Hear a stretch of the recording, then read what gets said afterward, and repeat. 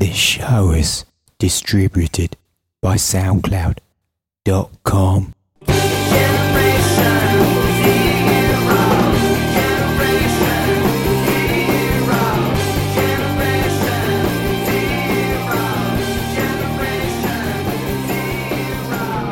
Welcome to episode 186 of TechSing, hosted by myself, Justin Vincent, Jason Roberts. Hey Jason, how you doing? Good. How about yourself? Yeah, pretty good. Pretty good. It's been a while since we've done a morning show. Well, it's not really morning for me. It's the afternoon over here. Well, I know you wake up kind of late, so maybe it's kind of morning-ish for you. Oh, no, I was up at 8. Really? 8. Yeah. I thought you were a sleep-in kind of guy. Well, I mean, you don't. When you don't have kids, it's something you actually do as an adult. We've recently started going for walks in a local park every morning, so we get up at 8. Oh, good for you. So, And don't say, how's the weight loss going? wouldn't even broach the topic unless you broached, but you broached it. So how was it? Anything you want to say? Not any progress? No progress. But I mean, it's not like I'm gaining any weight, but I'm also not losing that much either. Right. Yeah. Okay. So you guys are planning on moving back to LA from Savannah July 1st? Is that still in effect? Well, actually, we've got the movers coming in on the 29th of June. And I'm assuming these are different movers. oh yeah, definitely. Right. So after looking at movingscan.com and having a good look at some local companies, Georgie found a great company. What was their name, G? AC White. Yeah. So it's going to cost, a little bit more. On the way over, it costs us, I guess, $3,500. It's going to cost us $4,300 back. But they gave us this kind of price guarantee, and basically, it just seems like a really good company. They meet all the criteria that Moving Scam talk about. For example, right. you can walk into their office anytime, and they actually have an office. Right. That's one of the key criteria. They're not just just a phone. Right. Yeah. PO box or something. Yeah, exactly. So you're coming back on the first. So you'll be back here. I guess you guys are going to be driving cross country on the 4th of July. We'll be back by 4th of July to have a nice barbecue with Georgie's parents.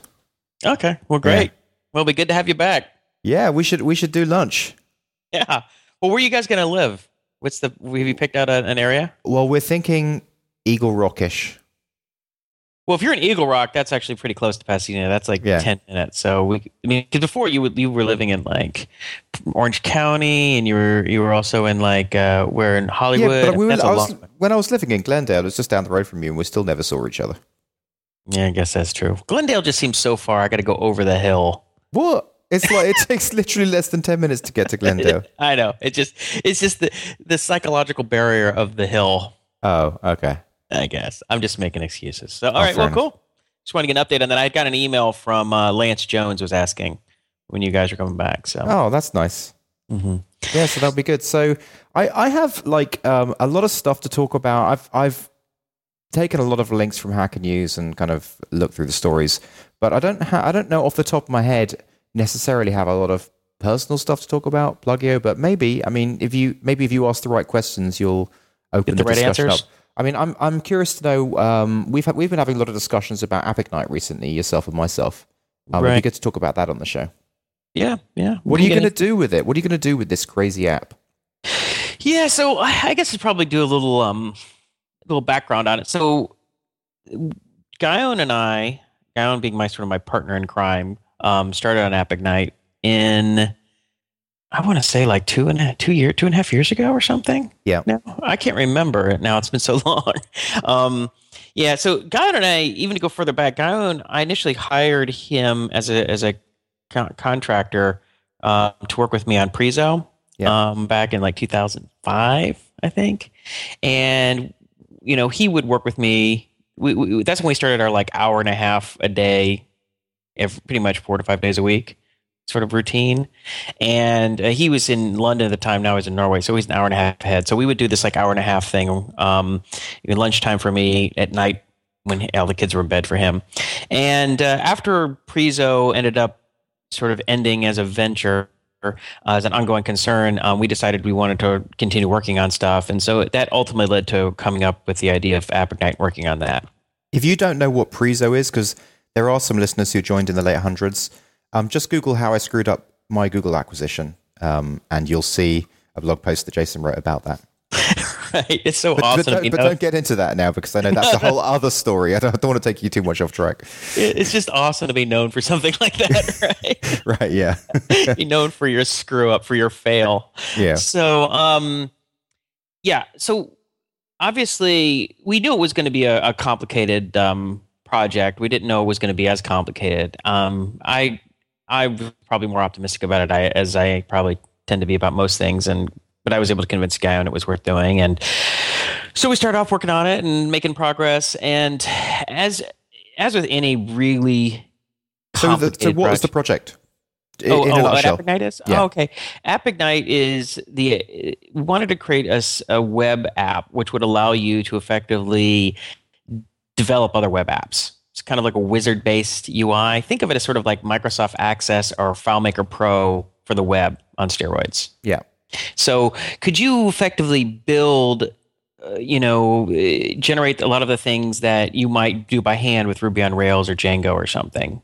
And, everything from logging in, the login system to all the different list views and form views and, kind of some Ajax-y things like voting and favoriting things and all that kind of stuff. So software that builds software. Yeah, it just makes it a lot easier. It makes it way easier, way faster. Because as for a lot of us who build web applications, we tend to like do the same crap over and over again. Even if you have powerful libraries, you still end up typing a lot of the same crap in again. I mean, how many times have you done different types of login forms and different types of, whatever validation scripts and stuff? So what's the problem with building this product? Well, it's just really it's hard. It's complicated because you can get the core of it, but then you quickly start running it at different types of special cases, or it's just a big problem. Let's put it that way. It's the power of the exponential, basically. So basically, you're building a piece of software that could build something, in theory, something like AnyFoo. But when we actually come to build AnyFoo, there's so many kind of edge cases, and every little business that you do, there's so many little edge cases. It makes building a piece of software that can build all of the different kind of websites there are in the world very, very difficult, because the power of the exponential is massive. Yeah, I mean, the way you're using exponential, I don't think that's quite the way I describe it. I just say that there's just so many edge cases that it's hard to capture that in some sort of wizard code generator. Right. So that was the problem. I mean, it was just taking a long time, and we ended up building the first version, and it kind of worked. I had a few beta testers who played around with it, and they built some simple stuff. Not without running into problems or whatever, but I used it to generate some of the guts of some projects that I was working on, and so it was pretty cool. But then I decided, and I convinced Guyon that we needed to move it to the client side to have it generated using JavaScript on the client side rather than on the back end. Because so JavaScript's generating the PHP that's going to get run on the back end. Yeah, the PHP, the HTML, the CSS, JavaScript. All of the engine is really running in JavaScript on the client side as opposed to running on the server. And the reason we did that was it just got really sluggish on the server at times. It was doing a lot of work, whereas it could run on the client side and you wouldn't even notice. It was so fast you wouldn't even notice. There's also been, during the 2.5 years, if I remember correctly, there's also been a few times when you've gone through major refactoring of the whole system. Yeah, well, the biggest one was probably the move to JavaScript, as you might imagine. Yeah. Yeah, there were probably different types of refactorings. But there was back-end refactoring. There's been a few times when you've completely refactored the way that the back-end works, the main PHP framework works. Yeah, if I remember correctly. Yeah. So it's interesting because you've been developing this product for 2.5 years, and there's been 3 cases of I guess rewrites.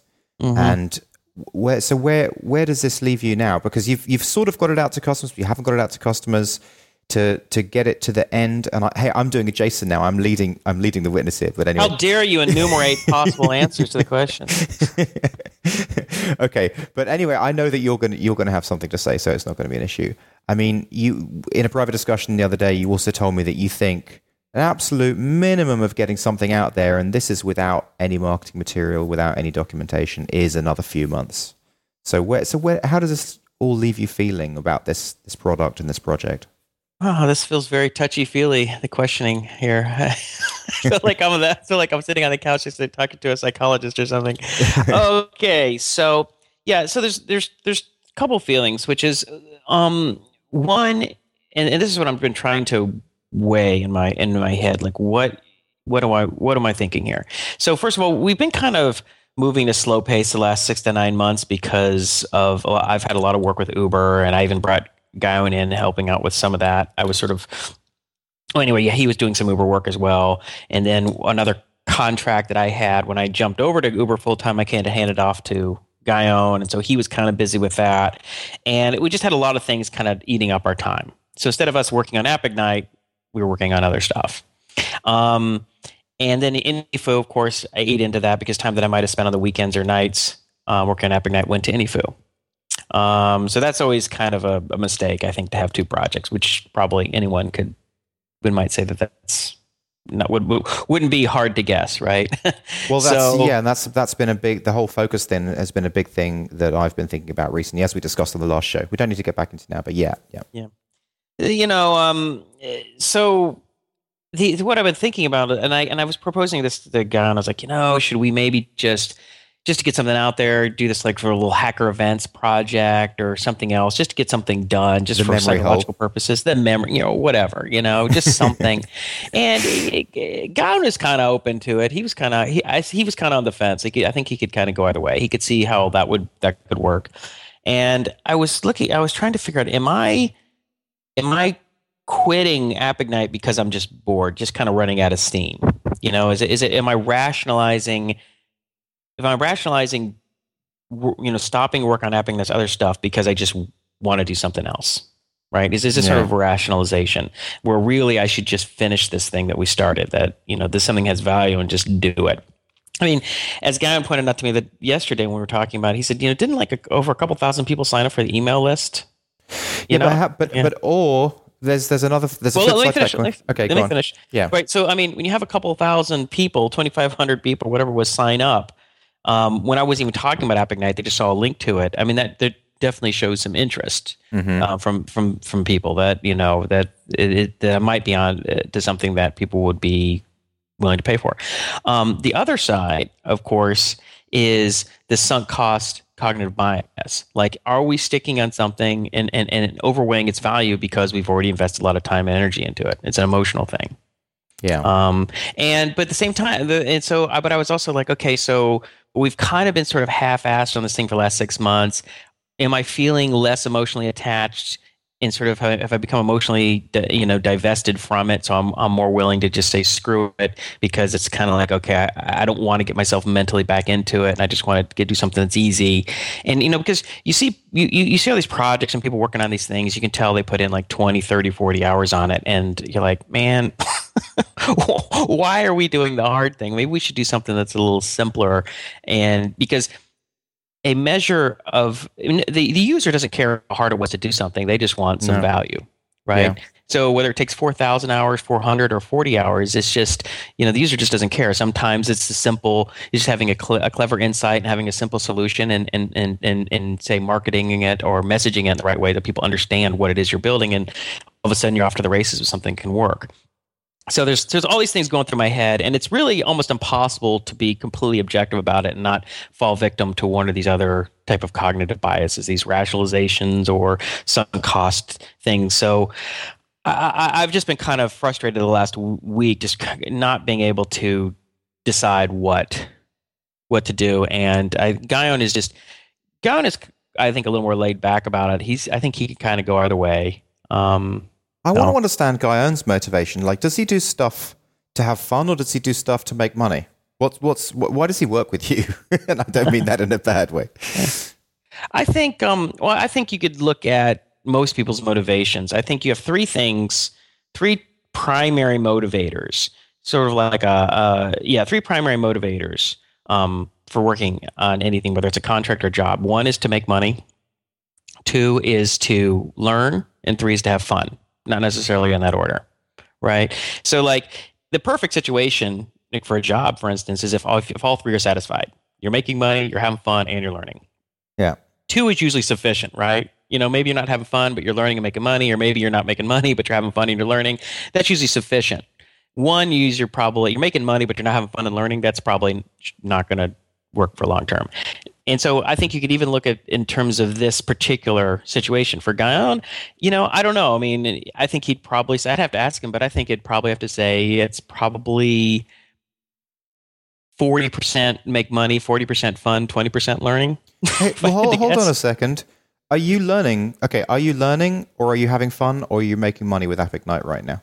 I mean, the goal. No, I'm asking, are you learning, or are you having fun, or are you making money? Any of those three? Well, I mean, they haven't made any money from it, obviously. Are you learning from it? Oh, yeah, definitely learned quite a bit. I mean, definitely quite a bit. How about right now? Is my learning... I don't know. It's not a huge learning curve, right? I mean, because it's like once you've been working on a project for a while, you've picked the low hanging fruit on the learning tree. Are you having fun with AppIgnite right now? I still have fun with it. It's still enjoyable. I mean, but I like to code, so building stuff is fun, and I like working with Guyon, so that's fun. So but in some ways, are you at the stage where it's more like you just have to build stuff to make it work? It's more. You're sort of going through the motions and getting some of the stuff finished. Have you gone through the important, biggest fun parts, or do you still have more to come?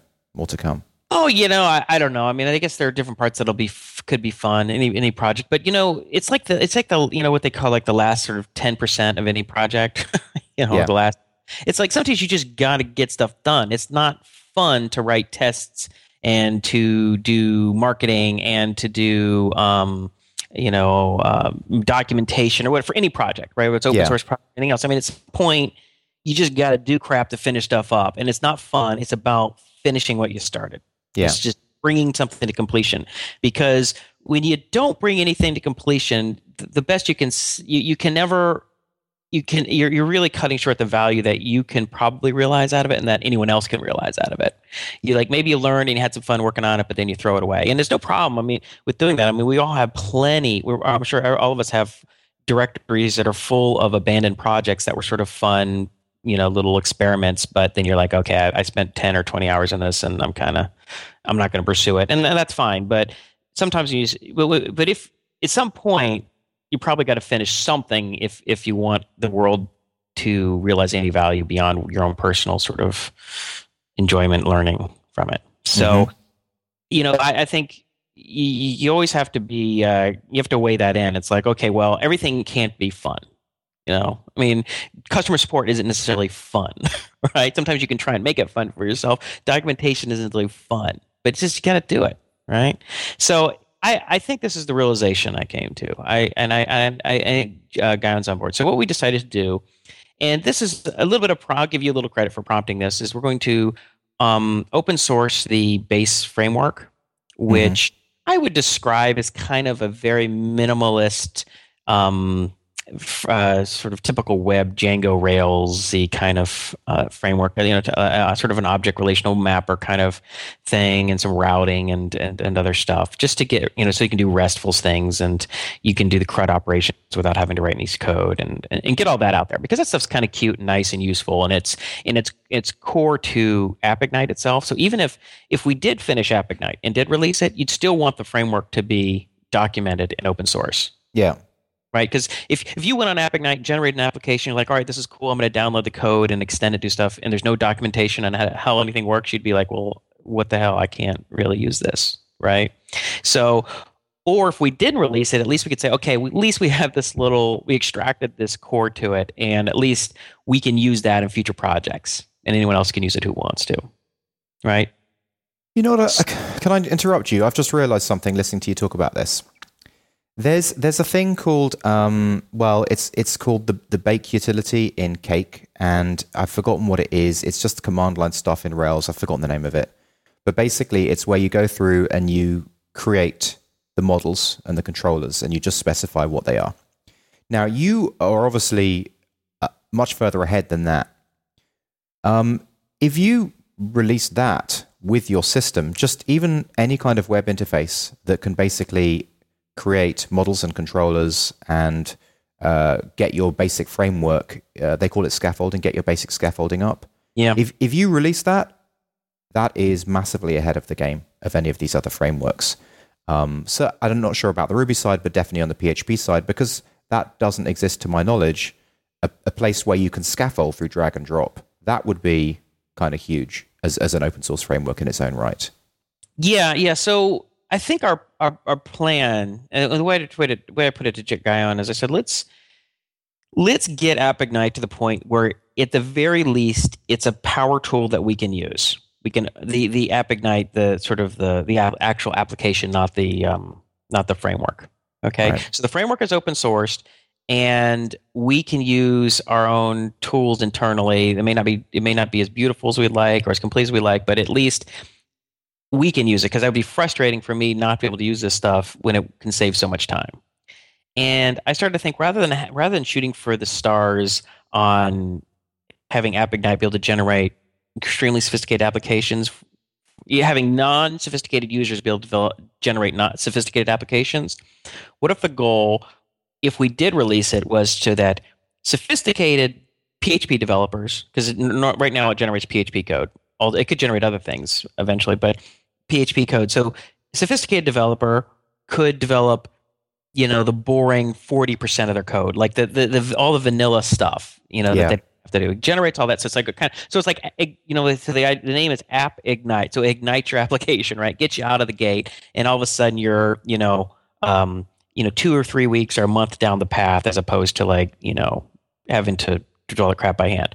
Or it can generate really simple things for non-technical users. That's a big deal. I think that's a big deal. The option number one that you said there, and that I described as well. So basically, you're creating a very compact, tight, well-written PHP framework with a UI to be able to do the boilerplate stuff. That's huge. Yeah. So I think what we're going to do so what we thought is, okay, so for the next month, I think we're going to give it about a month, and we're going to pick our heads up and see where we are. We're going to try. I'm going to try and tie up the application in a month, so it's at least at the level where internally we can use it. Okay, and because we're pretty close, I feel like we're even closer than that. But I'm gonna say a month, because I think that maybe I think it's more like a 2 week. I feel like it's 2 weeks, so I'm gonna say a month. Meanwhile, we're putting it on we put it up on GitHub, and Guyon is going through the process of writing unit tests and documentation and examples, and write really good documentation for it. And so then at the end of the month, we'll pick our heads up and go, okay, do we want to go to the next step and try and get AppIgnite released, or do we want to just we'll use our own power tool to create some other stuff that we'll try and release and monetize. But the one idea I had, which I think Guyon liked, is so we have, I got to check my email list, but it had say 2,500 subscribers. I mean, what we could do is send an email to everyone and also post on Hacker News and say, here's what we got, here's what it does. Should we continue and push this forward, or does anyone care? Mm-hmm. Get a vote. I mean, it's like, if most people think, that's stupid, move on to something else, no one cares, then maybe we'll just forget about it. If we get a lot of people saying, hey, I'd use that, we'd pay for it, we'd like to use it, then maybe that would be the emotional boost, the encouragement we would need to say, put a little more time on to take it to the next level. Okay. Does that sound reasonable? Yeah, sounds like a plan. Yeah, it's been a real. I mean, I'm sure a lot of our listeners have had this feeling where you spend a lot of time on a project, and then you reach a point where, you can't decide whether to continue on with it or not. You're kind of depressed because you don't want to be a quitter. You don't want to give up on it, but then you also feel kind of like, frustrated that maybe you should have been working on something else, and especially when you see these what you might view as somewhat trivial applications coming out and working and making money and getting users, and you're just like, damn, man, why do we do it this? Why do we take such a hard approach? But as my buddy Phil, he told me on our last conversation, he's like, yeah, but Jason, that's the kind of projects you want to work on. You would get bored working on the simple ones. So that's probably part of my personality. I gravitate towards working on big, hard problems, and but then that's just part of it. You take on a big, hard problem, you're going to run it. It's going to take a long time, and you can always run the risk of just running out of gas, or. Yeah, but I still think the optimum way to approach this is to work on something small and profitable, get it out there, get your basic needs met so that you don't need to stress about earning money, and then go back to the hard and fun. I think you're right. I think the ideal in my mind, if you can do it, is to build something that's relatively simple that you can get out a basic version in like 6 weeks, 2 months. The alpha version, meaning that if it takes 3 months, it's not the end of the world, and that you can figure out a way to monetize it fairly early on. I mean, we're talking about bootstrapping, right? I mean, if you're trying to get into Y Combinator and do the Hail Mary pass, and we'll just get big and try and come up with a way to monetize later, that's a whole other approach. But assuming you're going to try and do this on your own without taking outside investment, the other thing that I believe in, and this is just purely an opinion because it's at odds with, I think, the way a lot of people think, is that scratch your own niche in some way. And for me, I just can't care that much about working on other people's problems. It just doesn't. I just don't care, and which means I lose motivation pretty quickly. And I remember at MicroConf, I talked to a few different people who were like, they were looking in areas that they knew nothing about and trying to solve other people's problems. And for them, maybe it was okay. Maybe they were pure. They had, that was enough motivation. The idea of something that was going to make money for them, that was going to make income, and that was going to make a group of people happy, that they could learn to love the problem and make money that way. And that's great if you can do that. And I think there's a lot of people who can, because there are people we talked to at MicroConf who are very successful and happy. I can't do that, and that limits my range of problems because I just don't. Because obviously, if the whole world of other people's problems were opportunities for me, that's a bigger set of probabilities than if I'm just trying to solve my own problems. Well, sometimes you can even start working on a problem that's your own problem, and then it's not something that you're really that passionate about anymore. For example, Plugio, where it was definitely a scratch your own itch thing just to publicize the show, but then after a while, I turned it into a product. But now, 2 years later, I guess because Plugio has been scratching my own itch, but it just makes it so easy. I don't need to think about it so much anymore. So I'm not hugely passionate about the problem, but I guess now what I'm passionate about is the entrepreneurial problem, how to market a product, how to sell a product, all that kind of stuff. So that's what keeps me wrapped up in it. Yeah, I mean, I think it's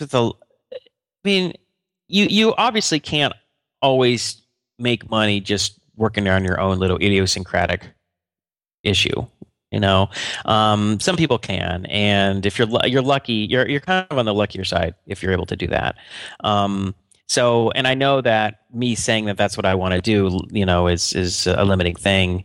But I think what you can do at the very least is figure out a way to get excited about other problems. So even if it's not your particular problem domain, it's the solving of the problem. It's all the meta stuff that you talk about that you're interested in. And the actual whose problem it's solving is sort of inconsequential. It's just all the other stuff. So anyway, well, that's it. That's probably enough on App Ignite. So that's where we stand. I mean, we'll hopefully have an update in a month. Okay. And tell you where we stand, and maybe we'll do a little show and tell, give people the GitHub, get it up on GitHub and let people see it and all that. I think it's awesome. I'm looking forward to seeing where that goes. Yeah. So I think it's happy. It's sort of a happy medium. It's sort of a worst case, at least we extract some value that other people can leverage and that we can leverage. It would just be really disappointing to just stop and then just have all unfinished, undocumented code sitting on our respective hard drives and that nobody's using and that we talked about and worked on for 2+ years. I mean, that just is really kind of lame. All right. Well, so I've got something for you. Did you read that blog post, Avoiding Depression While Not Running a Billion-Dollar Company? So it's Adam Siegel who's talking about the fact that he was in YC, he's running a company, and it's never going to be anything like a very big company. It's not going to have Instagram valuation of $1 billion. It's not going to have Evernote's valuation of $1 billion. By the way, I didn't know Evernote was worth $1 billion. Pinterest has a valuation of $1.5 billion. Microsoft's just IPOing for $100 billion. And he's just really been building a much smaller company that has a much smaller level of, I guess, income and revenue, basically bootstrapping, for want of a better word. But he said that they have a few employees and it supports them full time. Yeah. So successful. It's like a successful small, ongoing concern. It's which is obviously hard to do. So that's good. Yeah. Oh, absolutely. But he's also saying that he feels slightly jealous of the fact that he wasn't the golden child. He didn't get the $1 billion company. And so really it's just a post about avoiding the depression while not becoming some kind of superstar. So he has some nice little tips, and I'll run through those. One thing I want to say before we continue, just before we go on tips, yeah, sure. is, and I think it's not so much, when I read it, at least the impression I got, it's not so much about being jealous. It's also part about being, or at least this is part of the thinking or the issue is that, should I be working on something else, right? Yeah. I mean, am I wasting my time? It's not like, oh, I'm like you somehow resenting the universe that you weren't like picked or something like that. It's more like, okay, I chose path A. Path A got me here, which is good, but man, these other things, these guys created these companies, and it probably wasn't even any more work, and they just picked a different kind of idea, and it's $1 billion company, and you're kind of like, he's probably frustrated because, like, I know I'm going to be able to pay my bills and run a little company and have fun doing it, and that's all great, but I'll never get to this other place, these $1 billion on the front of magazine kind of destinations, by doing what I'm doing. And so there's a certain amount of frustration probably with that. If that appeals to you, which probably to a lot of entrepreneurs it does appeal. It is appealing. You're a part of. There's probably a lot of us that wants to. There's something inside each of us that wants to be, make a big splash. So in his tips, he says, one of the top tip he gives is to spend time with friends who are not in tech or startups. And I guess it's a good point, because if you are just talking to people in tech, then it's amplifying the importance of the kind of things that you'll talk about in tech. You know what I'm saying? Mm-hmm. And it's going to give you more perspective. Do you mix with a lot of people who aren't in tech? Me? Yeah. I mostly mix with people who aren't in tech. I mean, the only people that I converse with who are technical would be the guys at Uber, you and Guyon, and then whoever we talk to on the show. I mean, in normal life, nobody I run into has anything to do with these worlds, which is, to me, is good, because I don't get burnt out on it. I know when I feel like when I go up to San Francisco and to work with Uber and up there a few days, and I'm just going and having dinner with people I know who maybe we met from the show or who are all doing technical stuff. After a few days of that, I get a little burnt out. I'm just like, ugh, it's like, it's just too much. I think I suffer to this a little bit because I moved over from the UK. So, most of the friends I have are virtual. Really, it's just Georgie and her friends and family who aren't tech. Everyone else I socialize with is tech and is online. So I probably am suffering with this one a little bit. Well, I think part of it is, well, of course, I have kids. So that means, you're doing stuff with them and their activities, right? Taking them to baseball games or, soccer, sports or swim class or whatever the hell it is, and you're talking to parents, and they're all they're all doing whatever they're doing, which is nothing to do with tech. And so, but the other thing is also being involved with other things and being other activities. For me, obviously, soccer was one of my big things, and I don't know. I mean, maybe you should get back doing music like you were. Yeah, I should probably pick up, but that's very similar because it's entrepreneurial for me. The whole music thing, right?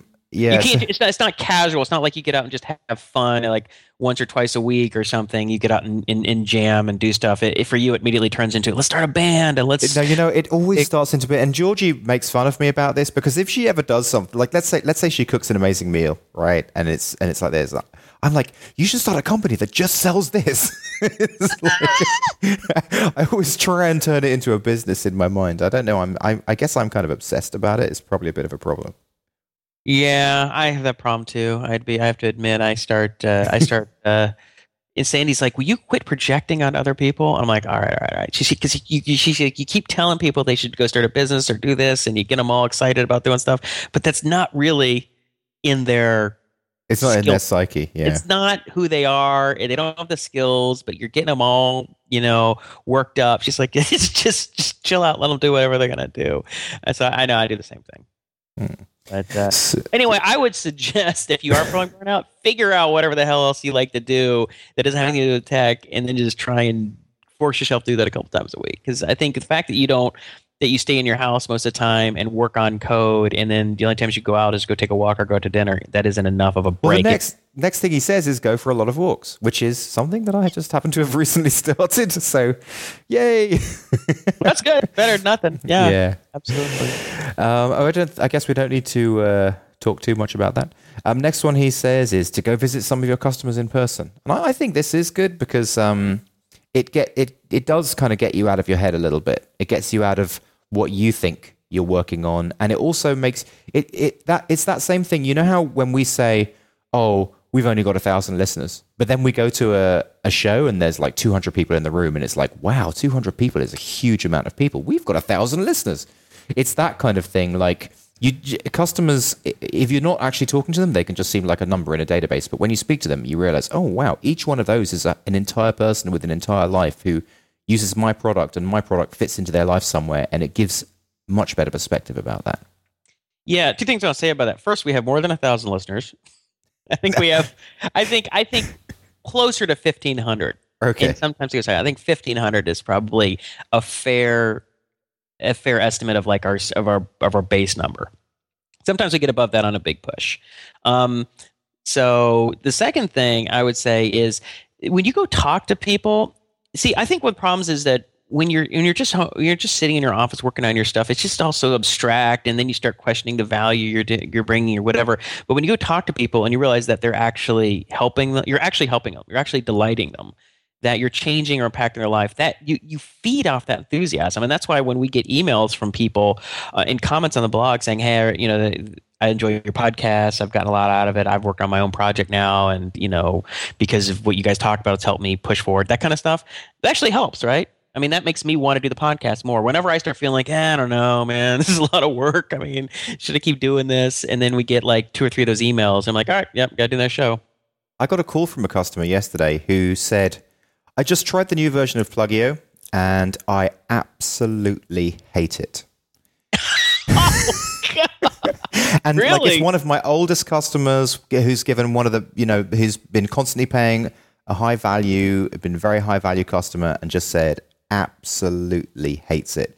Thinks that it's just horrible, doesn't understand it, thinks that it's way too cluttered, there's way too much information on the page, doesn't understand how to navigate it. It's a real conundrum. And the thing is, basically it's exactly the same. I mean, the whole UI the only difference is the color and the design is just upgraded. I think that it's like, I guess it's like Windows to Mac or something like that. It's like some people just really get used to it. Like they just love the dark background, and that makes it easier for them to understand or something. Well, I think that we don't. People, we like to pretend that we like change, that we're open to new things, but we're really not. We kind of like things the way we like them, unless we don't like them. If we change them ourselves proactively. But if it's something that you didn't choose to change, like he didn't choose for Plugio to change, it just changed on him, and so now he's like, "Damn it, I like the way it was, and I don't understand what this stupid icon is, and I don't, it wasn't his choice." And so, I mean, you remember like when you hear all those uproars on like Facebook would change some small thing, or Twitter, and everybody would flip out, because of these small changes. and it's just that's just going to happen. I don't think you can avoid that. I think the only thing you can do is probably talk to your customers and try and find out if you did make a mistake and make something worse. But with him, I guess if you felt like it, you could spend some time with him and say, hey, let me walk you through it and explain how everything's the same, see if I can help you. Well, actually, that's it's funny. That's what George. So what I've got the old version running and the new version running side by side now. So on plugio.com is the old version, on plug.io is the new version. George, and so everyone who, I still haven't kind of forced the migration across. So some people are still sticking with the old version. Georgie said that probably what I should do is actually put together a video that puts them side by side and help people transition from one to the other and explain how really they are the same, even though they look different, and they do have the same navigation layout and they do work the same way. And I think that's probably a good idea rather than just forcing everyone over. But he basically said, if you're not keeping the old version open, I'm not going to be your customer anymore. And, that's depressing to hear when someone's been a customer for 2 years. Obviously, he's like, I understand. I said the thing is that, because the one use case that he has is he manages 20 Twitter accounts. So he's using it for that. So he doesn't want to go to Hootsuite and spend $1,500 a year to manage 20 Twitter accounts. So he's using it for, I guess, a better value version of that. But the thing about it is, even though he's using it that way, I have other customers. The majority of people who use it aren't using it for that. The majority of people who are just frustrated with Twitter and want something slightly better, Right. Mm-hmm. So he's kind of like, there's only 3 people using it or 5 people using it like him. So he's like, yeah, well, I understand that. So you want to sell to more little guys, and the kind of medium little guys like me you don't care about so much. But anyway, I'm probably not going to be your customer if you don't keep the old one open. He wasn't happy anyway. It wasn't a great conversation. You didn't offer to sort of walk him through it and see if you could, because I don't know. I did. I totally did. I said, if you just let me get through these this next week, I've got a lot to do, and then I can circle back to you and we can walk through it together. And he was like, no, this version is so bad, I don't want anything to do with it. Well, sometimes people just have emotional reactions to things, and when people are emotional, logic and reason and calm conversation sometimes aren't enough. It's just you have emotional reaction, and then you're sticking to your guns, and that's just it. And that may be the case here, and with him, he might just have decided he's pissed off, that it changed on him, and he doesn't want to learn something new. And we're all like that sometimes. There's always times when we're all irrational, just like, oh, I hate it, I'm not doing it. And it's kind of stupid. Yeah, there has been a few customers. I mean, I would say about 4 customers have sent emails saying, I hate it. And you, as a business owner, you're like, oh no, these people hate it. But I'm reminded of the music business. I remember speaking to an A&R guy who said, actually, one of the most important reactions you can get from your music is for people to absolutely hate it. Because if people hate your music, it means that other people are going to absolutely love your music. If people generally have a tepid reaction, then people are going to generally have a tepid reaction, and your music's never going to get anywhere. It's like meh is the kiss of death. Right. Meh. That's pretty much. Yeah. Meh is the kiss of death. I think that's probably true. I think Kathy Sierra has said that a lot. Kathy Sierra, she does I think she runs the company, does those head first to books, head first Java, head first design patterns, all that stuff. And she would talk about that. So you want a product that polarizes. And you hear a lot of people talk about that. I think 37 Signals say opinionated software. Apple does that, whatever.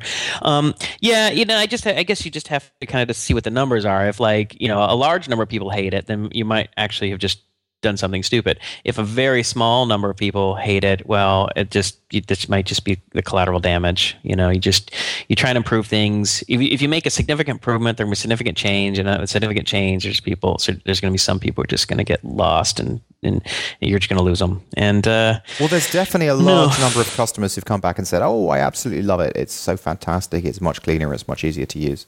So really? yeah. Well, I guess just go with it, and I don't know. I mean, that might also be a a argument for not making massive changes, kind of more iterative, because then you can bring more people along and people get used to things as they go along. It's like it's like little kids. You're trying to get them to eat something new. You can almost, if you have a picky eater, you can almost not just say, you can't force them to like it. You can almost not even force them to eat it. What you can do is just get them used to having a little bit on their plate. They have to take one taste of it, and then later on one bite, and they get a reward. And after a while, it's just they start eating it. And you just have the power of gradualism. Yeah. And sometimes maybe in your case, maybe it just wasn't feasible. Maybe it was such a massive change that you felt there was no way but to burn the boats and start something new. But so now we're talking about Plugio. I guess I'll talk a little bit about that. So for 2 weeks with Company 52, we have been focusing on Plugio, generally speaking, apart from paid custom work. So before we had 4 different products that we were focusing on. Four products that we weren't focusing on, and now we decided to focus on one product to bring that to revenue as much as possible. What is amazing is once we've actually started focusing on one product, focusing on the marketing of that product, it's incredible just how much work there is to do, way more than I even realized that there is to do. And it's amazing to me that anyone ever considers focusing on more than one product. It just seems kind of crazy. There is so much to do and so much that you can do if you're just focusing on one product. So that's been this whole focus thing has been a pretty big awakening for me. Yeah, it's true. And as I work on 2+ projects, Right. it's like, but for me, I think for App Ignite, it's like I'm kind of I'm where I am now. So, with Guyon, as I've said, I've committed to. We kind of did this together. I can't quit on him, and I don't want to throw away the value we've created. And so in the end, we may end up creating an internal power tool, which just takes much less work to maintain than, say, an external tool that you're trying to grow as a business. Right? It's probably maybe 10% of the effort. Yeah, because all the marketing and customer service and all that stuff is it just dwarfs the actual coding. But yeah, I agree. I think probably it's ideally you have one core project you're working on, and then occasionally you might do like a weekend one-off fun learning project. At most, it's like a show Hacker News. Hey, look what I built, kind of cool, and then go back to your regular thing. Mm-hmm. But yeah, I'm glad to see it. So are you seeing? Okay, well you say you guys are all focusing on this, and you're talking about how much more work there is. But what are you making more progress? I mean, is there any difference in how much headway you're making? Well, there's definitely a difference in how much headway.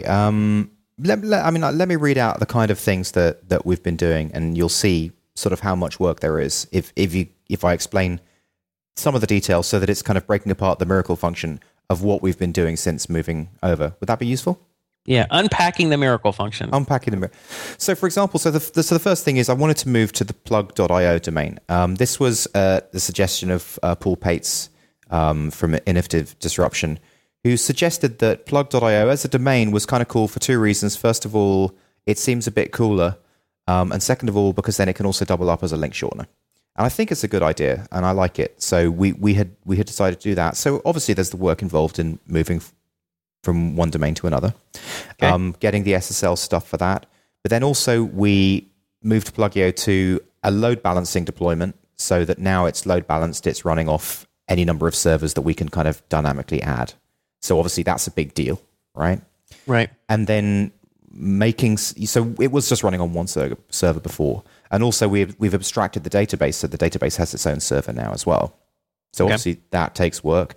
Then that requires a new type of deployment system, so that when you deploy, when you commit your code, it basically goes out to the correct servers at the correct time. And then also the staging system works differently when you've got load balancing stuff going on.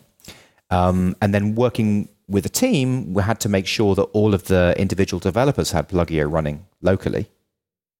Moving to a whole new design and a whole new branding, we had to make sure that Plugio's branding is consistent across all social networks. So Facebook, had to create a Facebook page and do all that side of thing.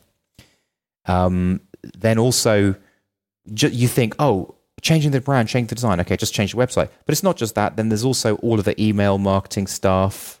There's a Plugio email course, the stats by email, the homepage. And then another thing that we had to do, stop me if this is getting boring. Is this getting boring? No, go on. Okay. Another thing we had to do was I basically, based on what we learned at MicroConf, what I learned at MicroConf is I'm rethinking and moving away from the whole paid thing back to freemium. So then it's essentially doing a very deep dive into all the statistics in the table for statistics in the database for the last couple of years about what paying customers do, what the plan should be, recreating the plans and pricing based on a freemium model. You know what I'm saying? So okay, because before it was paid only. Now Yes. it's freemium, meaning that you'll have free accounts that'll have minimal features or quotas on what or minimum or maximum amount of tweets or accounts that they can do, and then yes. otherwise they pay. So freemium versus paid only. Now it's always had free. It's always had one free account, but it was just so small that it was completely inconsequential. But now we need to kind of re-examine the business model, and we're thinking, okay, we need 100,000 users to kind of bring in $50,000 revenue a month. That's the sort of lines that we're thinking along at this point. So that's 100,000 freemium users. So then it's rethinking that through, rethinking how you're going to market it that way. Rebuilding the copy, reworking the plans and pricing, just all that kind of stuff. Plus, also, we've realized that one of the big things that people want is the kind of the buffering aspect. So that's like a very, very big point about Plugio. And we haven't executed as well as the company Buffer. So we're basically creating browser extensions so that you can buffer it properly, creating a really good bookmarklet so that you can buffer it properly. And each one of those things requires a lot of time and attention to detail, and to make sure that that thing works with the whole load balanced environment. So it just kind of unravels, and then there's more customer stuff. So another thing is that Ping FM, which basically posts at the moment, does the post to all the social network, is being pulled down. So they're getting rid of this. So now we have to write our own integrations. Well, we either write our own integrations or we go with Seismic Ping. Actually, this is a good question I want to ask you. So Seismic Ping basically is Ping FM have now moved to Seismic Ping, and what they're saying is that the end customers are going to have to pay to use this thing so that it can post to these other places. So I'm thinking better to bring that value to Plugio, and we'll write our own Facebook integration and our own LinkedIn integration directly into Plugio versus using this Seismic Ping thing where customers will have to pay. What do you think? Sounds reasonable. Okay, so we have to do that, and then there's just, to be honest, there's just that's just the beginning. Wow. What I described is the beginning, and then when you go into each different level, because Plugio itself is a few different apps, like and this is a mistake, but anyway, this is what it is. It's a Twitter app, it's an RSS app, and it's a scheduling app. It has all of those. Oh, and also it's a friend growth app. So it has those 4 different components, and each app requires a little bit more building, because it exponentially needs to be better, each app. So anyway. Yeah. Well, you got your work cut off for it. It looks like. Well, how do the Company 52 guys feel about focusing on one app? Are they excited about it? Are they seeing progress, or because you convinced them to put on hold these other projects and to focus on Plugio? It was like that. What's that Hitchcock movie? Like the 12th Man or something. So it's like 12 Angry Men, or was it something like that? I can't remember. The old movie, like a bunch of jurists, and there's one guy, one guy who was who convinced everyone to change their mind or something. That's what it's like. Yeah, it was like that. So we sort of got onto this call, and then like 4 hours later, gradually one by one, they fell.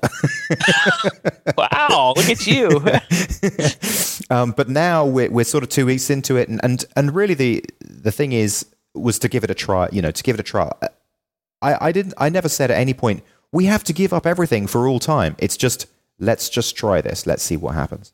Well, so what did you pick, like a time, like we're going to focus on this for a month or 3 months, or Well, long term 3 months, to give it a 3-month trial, but before that, give it a 1-month trial. So at the end of 1 month, see if we're making any progress whatsoever, and determine whether we're going to go the full 3 months. Okay, I think that's fair enough. I mean, I mean, I that's a reasonable thing to say. All you have to do is convince them for just give me a month. Yeah. And if I'm an idiot and I'm completely wrong, it's a total waste of time. You can all yell at me, and then we'll move on to this other stuff, and I'll be quiet. I mean, one of the biggest arguments that I had is that when you're focusing on one thing, it gives you more time. If you're focusing on 4 things, what's very unlikely to happen is you'll be in the shower and you'll have a clever thought about one of those 4 things. If you're focusing on one thing, it's the thing that's in your brain. It's the problem. It's the one problem that you have that you're thinking about all the time. So therefore, you're going to get into the detail and you're going to think about really clever stuff about that one thing. Yeah, well, Paul Graham had a term for that. I forget what it is, but he says that's why he wasn't work on your top idea. That was the way he described it. Always be working on your top idea for that very reason. He had a nice essay about it. Huh. Type in Paul Graham top idea, and there's a fun essay about it. It's funny how sometimes I come to the same conclusions as Paul Graham. Yeah. Anyway, it reminded me of I don't know. It's just, I guess this isn't that related, but it just kind of reminded me of a passage in Steve Jobs' biography, which I just finished reading. It's actually the reverse. So normally Steve Jobs seemed like he would get his way, but there was a time when there was 3 of his top lieutenants were convincing him that they needed to put iTunes on Windows, and he hated that idea, right? Because he wants to control the entire experience, the entire stack, hardware, the software, everything, and he finally just says, "Screw it! I'm sick of listening to you assholes. Do whatever you want." Because it was like week after week, they're coming up with all these numbers, and we got to do this. It was just so funny. I'm sick of listening to you assholes. Whatever. It's so funny. And of course, it turned out to be a big win. Yeah. By the way, so well, I don't know. Are you want to talk about Plugio, or can we? Do you want to move on? Well, we could. We were mid thought, but now you made me forget what that mid thought was. Just stay on one topic and stay focused because it's your top idea, and you have, Oh yeah, well, So then, just I guess just to wrap it up, we're 2 weeks into it, and it's allowed each person, because what I did was I tried to pick each person and give them things that I felt that they would be really good at within focusing on this product. So it's allowed each person to kind of get very focused and very specialist in one subsection of the whole effort.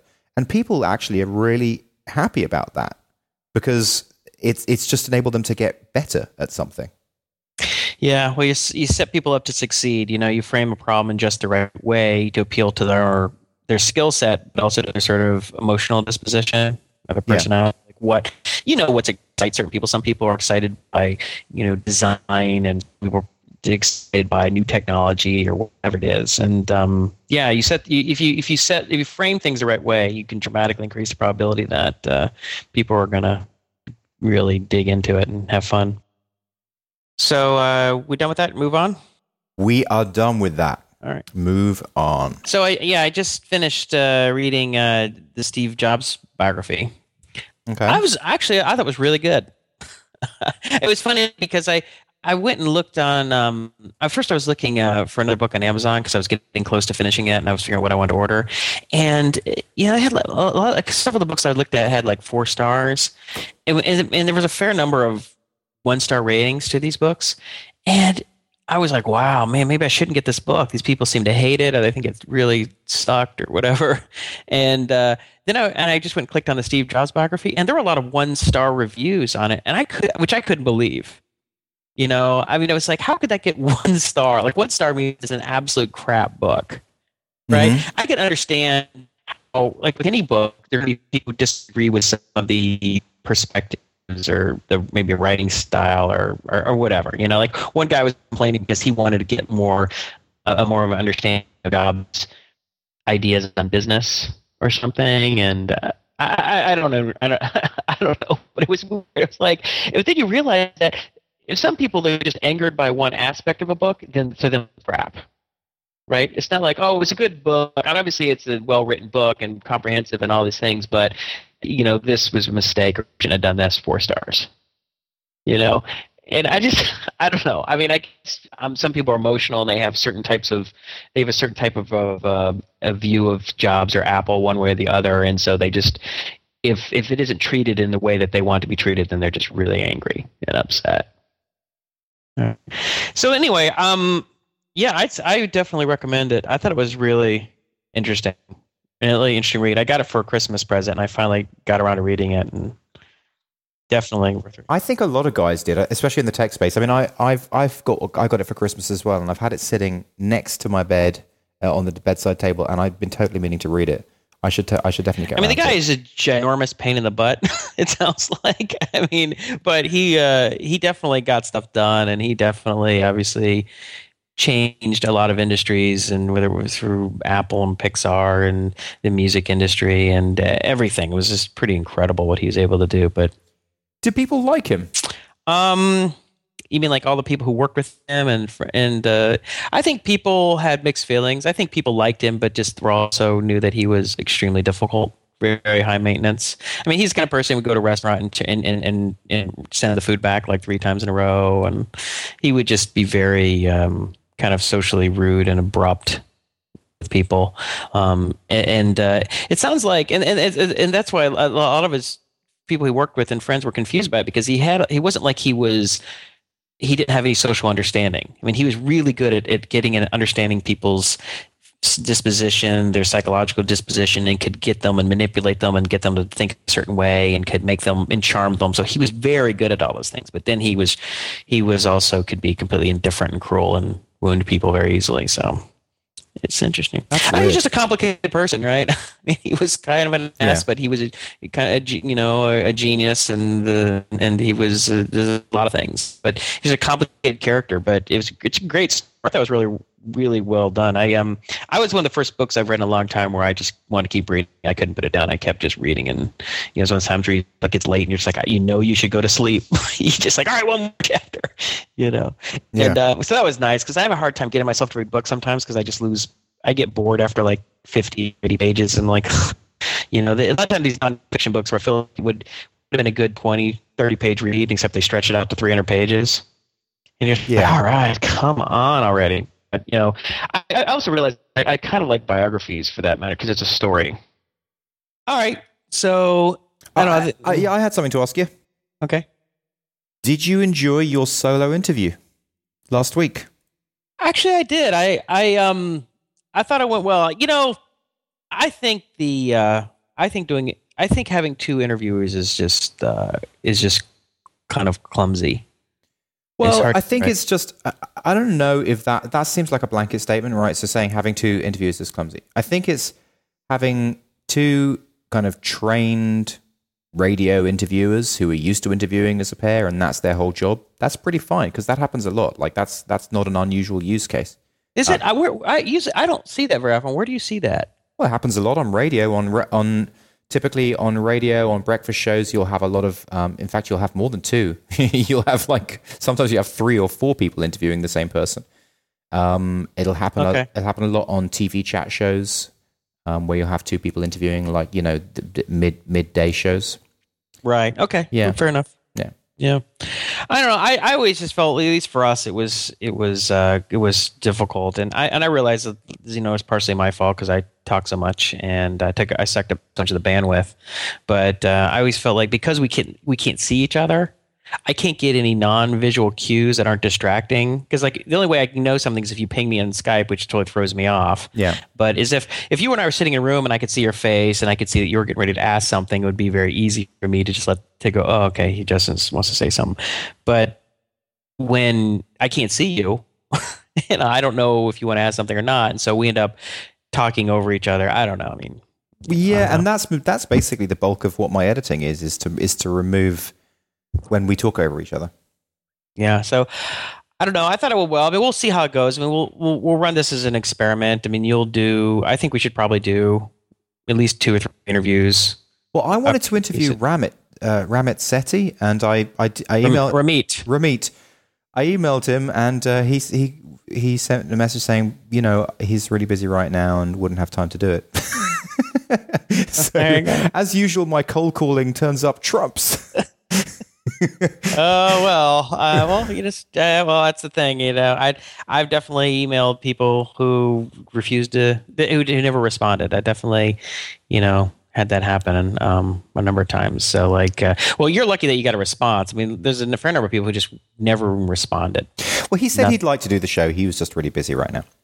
Yeah. So I mean, the one thing is we want to interview different kinds of people, right? So this will probably work out better for our listeners. I mean, I'm a lot more interested in interviewing entrepreneurs and bootstrappers, I think, than you are. You're more into some of the other stuff.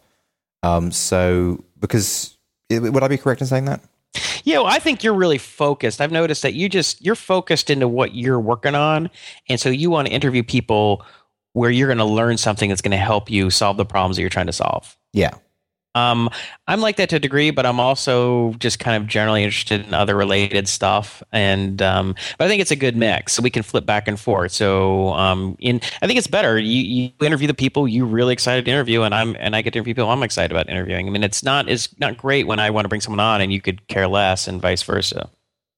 Well, if there's any of those kinds of bootstrappy type people that the listeners would think I should interview, give me a shout. Point someone out, and I'll send them an email and see if I can not get a rejection. Yeah, well, there's a huge list. I'll forward you a list of the suggestions people made in different points. Yeah, people you never even tried to contact that you might want to email. Sure. Someone I'm setting up an interview with is a guy who wrote the it's like writing Facebook games or something. It's like about writing games for Facebook. I thought that might be kind of interesting. That whole world. I've never done anything like that, and we haven't talked to anybody who's done anything like that. So I thought that might be kind of cool. Yeah, I had a few others that I was thinking of, but I can't. I'm blanking on them. But I don't know. See, the benefit to our listeners is that we'll do more interviews because it's less work for you. If like in the last interview, you just listened to it in the background a little bit and then turned off when you were just working the whole time. Mm-hmm. I even went out for half an hour. Right. So. Whereas more generally, you've been like not so interested in the interviews. So when I set up interviews, you're like, I thought we weren't going to do interviews. Right. I thought what happened to break we were going to take for interviews. And so. Well, we did decide we were just going to go to a weekly discussion show. Yeah, and then what happened at different times is people contacted us, or we got something that just popped up, and it was like, Jason Cohen, meeting him at a microconf and talking about having him come on, and I said, well, we should just jump on that and get him on. And sometimes it's just sort of those opportunities. You get an opportunity to do an interview that our listeners are going to like, and you're like, all right, well, we should just do it.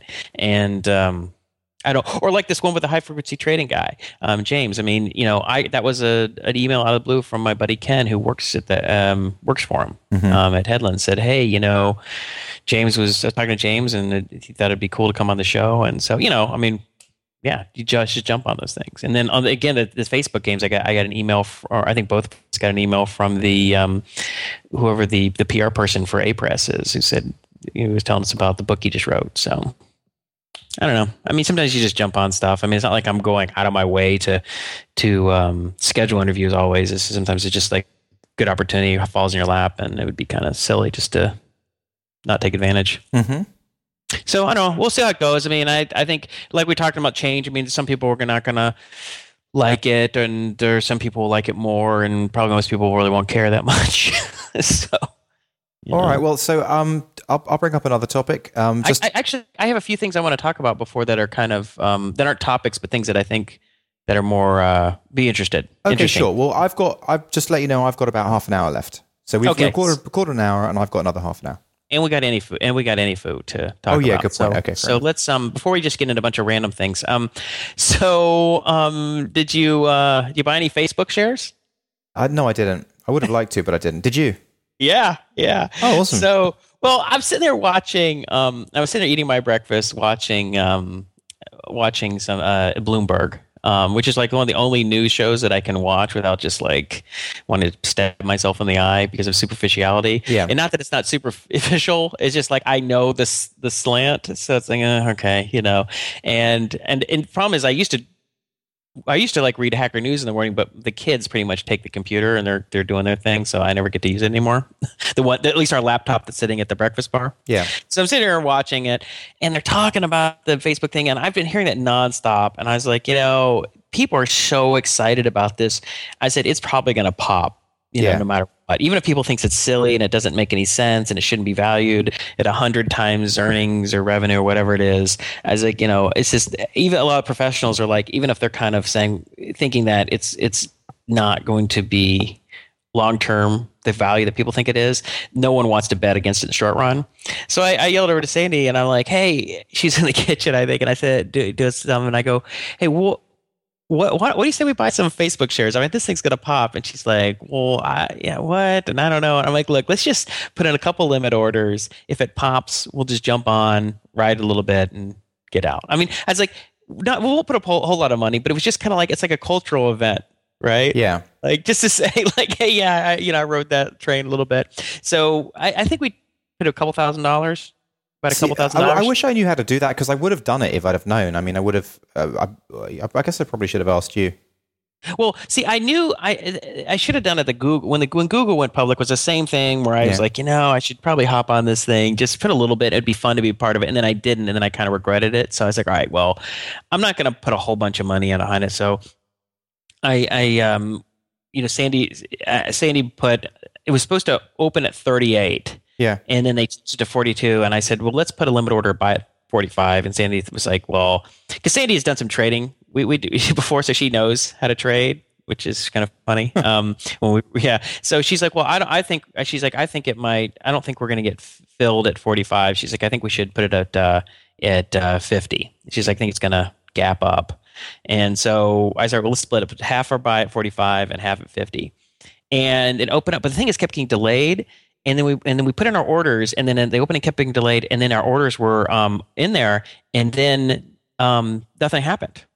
Like they weren't being acknowledged that we're filled or anything. It's like an hour or two. Usually, it would happen instantaneously. Yeah. Right. And you're filled. Or especially if it hits your price or whatever. And since we were willing to buy, it opened and it was like at 42. It didn't pop like I thought it was going to pop. And it was hanging around 40, 41, 42, and then went down a little bit to like a little bit above 38. And but because I was willing to, our limit orders were to buy at 45 and 50. I was like, well, we automatically got filled, right? And we didn't find out till 5 o'clock at night that we got filled at like 41 something, 50 something, 41.50, I guess. And where's it at right now? I think it's like 40 or something. I don't remember. Something I want to put 1,000 on it. Can you show me how to do it? Yeah, well, do you have an account on like No. You don't have an E-Trade? Can I give you 1,000? Can you be my broker? No. Why not? You have to set up your own account. I'll walk you through it. It'll take you 5 minutes. You do it yourself. Just go to Options Express. I don't know how to E-Trade. do that. Help me. Just do it with me. I will screen share. Okay, let's screen share and do it together. I don't know how to do that stuff. I can't wrap my brain around it. It just hurts too much. So easy. It's so simple. So anyway, we got filled at 41, but it was just so weird because something screwed up. I guess the SEC is going to look into it because there was a bunch of weird things are going on. People weren't getting their execution messages, and I don't know. It was just there's a lot of delays, so something funky happened. I mean, it may just be NASDAQ, might have been technology issue of some kind, but. So let's say you'd have bought Google. What Google opened at something like 25 or something, was it? Yeah, I don't know, something in that. And now it's worth a couple of hundred. No, it's worth like 550, 600. I don't know. It's somewhere in the last couple of years. It's between 550 and 700. So it's probably, So if you'd have put 1,000 on that would now be worth. You'd have a big fat smile on your face. Yeah. Yeah. Well, the way I felt is like, okay, worst case, it drops down to like, it was at 38, it drops down to 30. Yeah. 20, 30. You'd lose some money. You might lose five. I said, if we put a couple thousand, maybe we'd lose $500 or something. I was like, I think there's bigger upside than there is downside on this. And I think it'd be, I wasn't so worried about losing $500, but I would be kind of disappointed if the thing popped up to 80 at the end of the day and then closed at like 50 something. And like, I knew it was going to happen. I was like, this thing's going to pop. And I didn't do it. Yeah. And of course it didn't pop, but it's like, I don't know how much we lost, very little, All right. Well, so on Monday, at the beginning of our AnyFu working session, you can help me set that up if that just takes 5 minutes. Would you think do you think it'll still be relatively the same price on Monday or?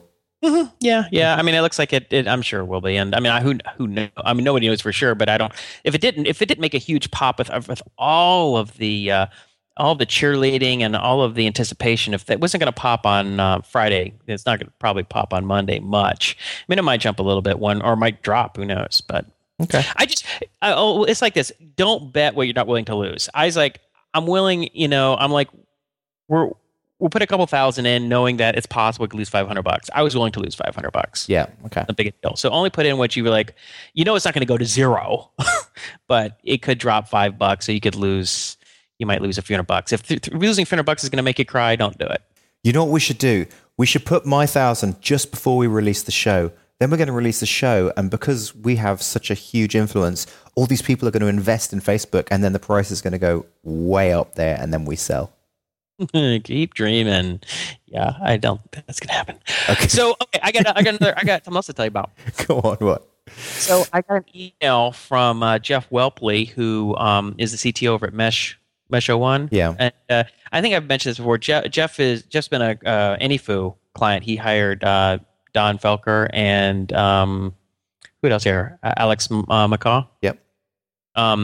So and Jeff, just to background, he used to play for my soccer team back a few years back. Mm-hmm. And so anyway, he mentioned to a few of the I guess the guys who run the company there, he mentioned to them about the Lux surface area concept. Yeah. And they loved it. He said that now what they've decided to do, they liked it so much that they're going to create a T-shirt design contest for the Lux surface area. Oh, wow. Lux surface area. So they're like, because I guess, yeah, they liked the concept. They thought they liked the T-shirts for themselves. And I guess they wanted to come up with some kind of a branding thing. And he emailed me. He's like, would you mind? Do you think, is that okay? And I'm like, sure. Sounds, that's fine with me. And then he sent me another email this morning. He's like, hey, do you want to be a guest judge for it? And I'm like, sure. So. Why wouldn't I be? It's my meme. Sounds cool. So nice, great, funny. Congratulations, man. Increasing your Lux surface area has. So anybody who's new to the show, I mean, I wrote was this something we came up with we were talking with Gerber Weinberg. It might have been our first interview. And I said something that's kind of like you're trying to increase your Lux surface area. And that's where the whole thing came from. And then a few people started writing. Lance Jones wrote a blog post about it, and then I decided to write like a definitive, like this is what your Lux surface area is, and this is how you increase it. Yeah. So that's kind of what it is. Awesome, and man. That's great. It seems to be kind of a junior level meme in the tech world. I think it's going all the way. Yeah. Well, I think on a 1 to 4, 4 being like something major, like crowdsourcing or something, it's like a 1. Right. It's, it's very, but it's still kind of cool that it's got a little bit of a life. So the next thing, do you see that SpaceX was scheduled to launch? I think it's a Didn't Falcon. make it though, right? It was canceled at the last second. So it was scheduled to launch, and if Ellipse maneuvers went correctly, it was going to deliver cargo to the International Space Station. Mm-hmm. On that flight. So they were going to, I guess, it was going up there. It was going up into orbit, and it was going to do some maneuvers. And if NASA and SpaceX felt good about it, and they said, all right, they're going to try and make the connection. But it was canceled at the last second. But it looks like why? They don't know. At least last time I checked, I think there was an update on Hacker News comment thread where someone was updating almost the minute by minute, feed of what was going on. And I guess they're scheduled again for Tuesday. I think it might be. Okay. But I thought that was just such an amazing thing that a private company is doing this. It just still blows away. That's awesome. And they're going to go all the way. They're going to Mars. Well, that's Elon Musk's a goal, right? I mean, he's sort of a big thinker, big dreamer, So I think in my view, I think Steve Jobs is probably the greatest entrepreneur of modern times. I mean, I don't know if you go back and talk to guys like Ford and whatever back in the early part of the 20th century, but at least in our era, I think Jobs is the greatest entrepreneur. This does bring in one thing. I'll just bring this very quickly. Something that let me just finish my. So I think Elon Musk, if he continues with what he's done with PayPal, Zip2, PayPal, SolarCity, Tesla Motors, and SpaceX, with the size of the things he's taken on, the things that are just really against the grain, everybody's sort of criticizing and saying is it going to work. If this stuff works and he succeeds at this, I think he would actually surpass Jobs as the greatest entrepreneur of modern times. Okay. Yeah, I think that's good. That's a good call. Well, it ties in nicely with a blog. Well, like not really a blog on theatlantic.com, an interview between Derek Thompson and Steve Blank, basically where Steve Blank is talking about the golden age of Silicon Valley is over, and what he's saying is that because companies like Facebook can get total markets approaching the entire population of the planet through social networking. It basically means that if investors have a choice between investing on something like some super cool cancer drug or something like SpaceX or something that's like very cool, but just it doesn't have the same, I guess, explosive appeal like a social network, it means that VCs are just always going to go for the option of, let's do the social network. And he's saying the 4 most interesting projects in the last 5 years are actually Tesla, SpaceX, Google Driving, and Google Goggles, which is basically just one individual, Elon Musk, and one company, Google, doing all the interesting things in Silicon Valley right now. Well, yeah, I mean, it's for investors who are investing to make a return and not investing out of principle. It's about risk return. Like, how much risk am I taking on to get the desired return? And investing in these biotech and nanotech and something like space exploration, an electric car company. I mean, that stuff seems really risky. Like, mostly that stuff has failed, and it's real kind of bleeding edge technology, pie in the sky stuff. Whereas this, hey, we just get a bunch of people on a social network and they share pictures and chat with each other and maybe make $1 billion, right? It seems like, it seems like much lower risk. And the amount of money it takes to launch these things is less, and the return and they can realize the return much sooner, like within a matter of 2, 3, 4 years, as opposed to 10, 15, 20 years. But it's so important. It's so important to make these principled investments. So I don't know. I think it's true. I think it's a true statement. So how are we going to get past it? What are we going to do? And this also, I don't know whether you've seen this, but there's a thing on HBO right now called Weight of the Nation. That's a deep dive put together by Kaiser Permanente and some other company, I can't remember, just about the obesity epidemic in America, right? So what's amazing is that 30%, no, is it? Yeah, it's 30% of Americans are obese at this stage. I think it's ballpark. I think it's something in the neighborhood for sure. Yeah. I've definitely seen that, something like that number, 30, 35%. But the problem is the thing that they keep on saying is we are moving into a situation where, as a nation, we just can't compete because we don't move. We just can't compete.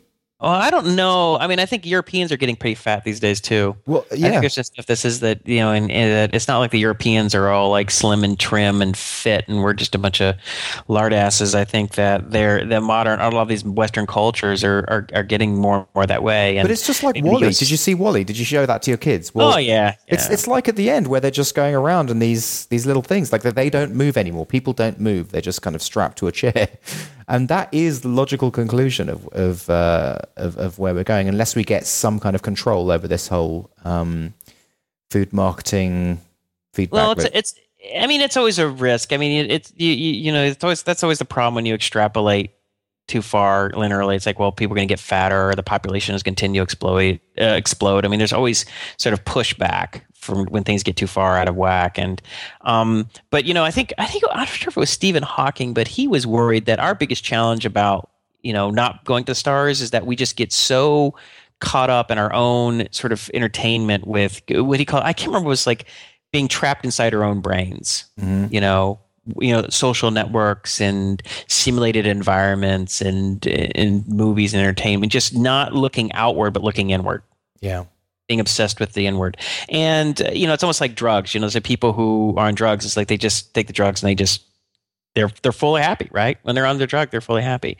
And you could almost think like a lot of our things that we get obsessed with, these sort of entertainments and these these social media and all these things. Not there's a problem with it, but when it becomes too all encompassing, or video games or something. I mean, it's like we lose motivation to do other things. You're just like, well, I get the high that I want or I need in life off of having Twitter followers or becoming a 20th level, elven, magic user on World of Warcraft, or I get all high want to watching, movies or whatever it is, and that you don't actually go out in the world and try and effect things and set challenges and trying to achieve them. And I think that's yeah. Okay, just can I bring up one more random thing? I really want to talk about it very quickly. Okay, I want to say something on that though, but you want to come back, or let me just say, okay, let me just one is. That's what because I've mentioned how Colby, my 7-year-old son, is just absolutely obsessed with rockets and jets and building stuff. Like that's just we get up at 6 a.m. and that's what he's doing. Yeah. And he'll comes back. He just comes every time I talk to me. He's like, Dad, so this is what I'm going to build. This is what I'm going to do. And I'm kind of, and I'll say, well, and like even today, I'm like, Colby, we're going to go to the park. He's like, well, I don't know. I want to build this thing and I do this stuff. I'm like, Colby, you can come back and build later. So he's just obsessed. Yeah. But which is awesome. And he's been like this since he was 3, right? I mean, he's just obsessed. I couldn't keep him from wanting to build. He could build like 14 different types of paper airplanes. He builds these extraordinary, Lego constructions, and he's always downloading stuff off the internet and building, and it's great. So I'm like, one thing I love is that he likes the spaceship, rocket stuff. And I'm like, we need kids like that, but we need them not to get focused, to get sidetracked to doing less ambitious things. Mm-hmm. You want to get kids who are like that and push them into going and starting the next SpaceX or being the next big thinker, big time rocket designer at a place like SpaceX, doing big things, not just doing, smallish things, which that sometimes I look at myself and I'm just like, I just feel like I'm frustrated. I should have done something bigger. Mm-hmm. I should have done something. But the problem is that when you start thinking like that, it's easy to get trapped because most big things start small. Exactly. That's what I was just about to say. And the one thing I would say, one thing about that is like, if you look at Elon Musk and it's like, well, you can't just start out as coming out of school or coming to a regular job and say, I'm going to go start SpaceX. Elon Musk started Zip2, which was, I can't remember, some kind of a directory or Yellow Pages Online, right? That's not mind-blowing, world-changing. It was a way to make money. Exactly. And then he went to PayPal, which was changing, but it wasn't like, okay, so we make transactions more efficient, which is definitely can help change the world in a certain way, but it wasn't like, something like an electric car company or much less a space company. So he was able to, over time, once he built up his net worth, then he could say, all right, I'm going to tackle these big thinking problems as opposed to the small problems. So it's like, and that kind of goes along with that guy he said who was read How Not to Get Depressed While Not Running $1 billion company. It's like how not to get depressed by not chasing a world changing idea. That's right. Well, that's what I was saying about get your bases met first. Just build something not very interesting, but that makes you money, so that you've then got your money, and then you can start doing the big things. In fact, Paul Graham's got a quote about this where he's saying, well, not about this specifically, but something pretty similar. The popular image of the visionary is someone with a clear view of the future, but empirically, it may be better to have a blurry vision of the future, because that speaks to the Elon Musk example you just gave there. Like, he didn't start with SpaceX in mind, or maybe he did, but that's not the way he's run his entrepreneurial career. Actually, I was just watching an interview with him on it was one of these. I watch all these shows on the Science Channel, which they have a lot of great ones. Stephen Hawking, like A Brave New World. It seems like every year there's a new series of like science. A new science series, and it's like Steve Hawking's Brave New World or Through the Wormhole or whatever, and they go and they talk about all this cool science stuff. And this latest one of the segments, they talked about SpaceX and Elon Musk, and he said in that segment, he said that when he was in college, actually, or even younger, he wanted to do something, change the world, or like what was the best way to improve the world or make things, and he thought making the human race interplanetary was the best thing we could do. And so he had that in his brain when he was young. I don't know if it was high school or college, but it was young. So it wasn't like, but we couldn't come out of college and say, hey, I'm a 22 or 23 and I'm going to go and try and raise money to start a space company, because it's like a background idea. So he's backgrounding until he has the means. Yeah, and that's right. And so he had that, but so I think he was more pragmatic, and he said, all right, here's a way that we can build something successful. And I think it kind of reminds me of the guy who started Jeff Hawkins, I think, who started the Redwood Institute. He started Palm Computing. He was interested he started Palm Computing to make money. And because he ultimately wanted to do real cutting edge neuroscience work. But when he applied to the different PhD programs in neuroscience to try and understand how to build eventually an artificial brain, they all kind of laughed and were like, well, we don't do that. You know, they do things like MRIs and try and understand what part of the brain lights up and is affected by certain things and whatever. Or you went to the other side and they would talk to like machine learning people who are like, oh, we use support vector machines and we try and, reduce error when predicting these, data sets or whatever. And none of that appealed to him. He is way more ambitious. He's like, I want to figure out how to reverse engineer the brain. We build it sort of something along the lines of an artificial brain. And there was nothing like that was happening, and he couldn't he didn't have the resources to pursue it on his own. So he's like, screw it, I'm going to go and figure out a way to make money. And he came up with the concept of Palm Computing. He saw someone trying to do some handwriting recognition or something like that at some trade show and thought it was really crap, and so that's when he started working on it. But then once he had the resources after Palm was successful, then he started the Redwood Institute and started pursuing that. And I think the book is something called I can't think of it, but it's like On the Brain or On Thinking, or I'm blanking on it, but yeah, it was the same kind of thing. Okay, I'm running out of time, but I've got one thing I want to say, and then we'll do the NFU wrap up. So I just thought this was really interesting. There's not too much to say about it, but it's just an interesting thing. It was a blog post called Eureka, When a Blow to the Head Creates a Sudden Genius. And I just think it's amazing that there are these things called acquired savants. And it just amazes me that a guy who never plays piano can dive into the shallow end of a pool, smash his head on the pool, and then all of a sudden he's a master pianist. What? That just seems... Is this true? It is true, yes. I mean, maybe the guy is scamming people. Maybe he's scamming people. But there's... if you read through the blog, if you read through the post, there's quite a few people like this. There's people who've basically miraculously developed the ability to be an amazing artist, amazing musician, or an amazing mathematician. And it's just called acquired savants. Okay, so it wasn't like he acquired the knowledge, he acquired the ability to acquire the knowledge. So he became naturally musically talented. And so he could pick up music very quickly. He never played a piano before in his life. He never played the piano. It wasn't part of his life.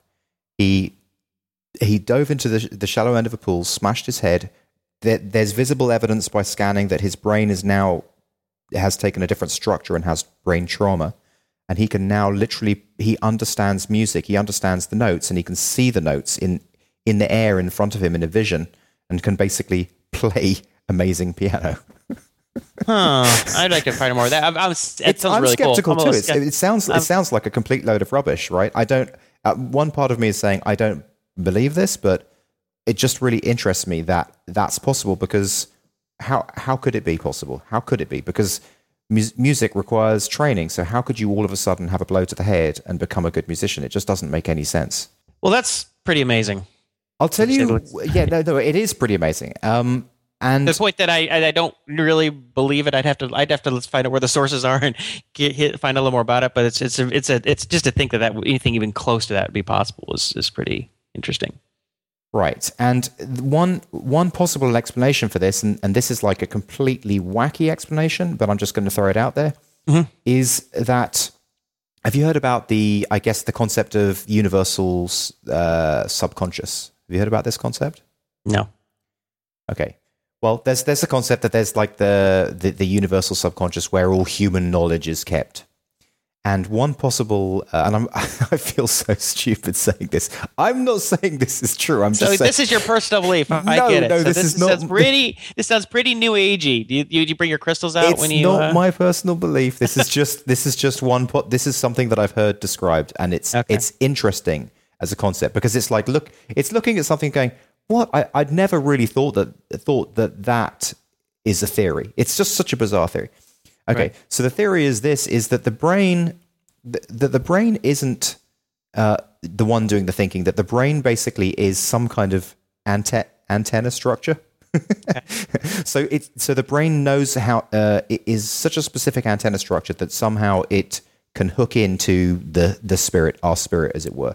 And regarding this type of situation, this theory states that the rupture to the brain reconfigures the brain in such a way that it can then tune into the global subconscious and pick up some talent, which would explain one part of this, which is that's how you could bypass training. That's if that was remotely possible, which I'm not saying I believe it is, but you could basically bypass the whole training concept because you were hooking directly into existing knowledge in the global subconscious. So this is like the next step in Google Drive. Yeah, it's like iCloud on steroids or something. Oh yeah, it's just in Dropbox. Yeah, just go ahead and learn. You could become a master chess master. Just look into this directory. Well, this is. Have you ever heard of Dreamtime? Aboriginal Dreamtime. No. Oh, okay. Well, Aboriginal Dreamtime is this concept. It's basically they will meditate, and then through the meditation, they will step into the tribe's global knowledge and pull it back, and they call it Dreamtime. Yeah, well, it sounds like this sounds like this sort of good science fiction fare at the very least.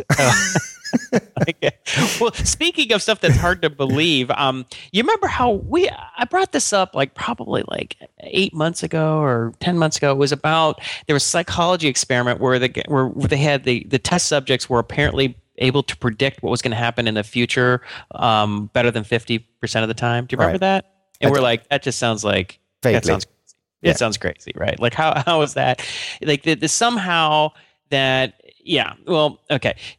I maybe I have to search up. I'll maybe put the link up to it, and if I can find it on our website. But the I guess they're doing a new project. What was it called? There's a group. It's called the if I can find it here.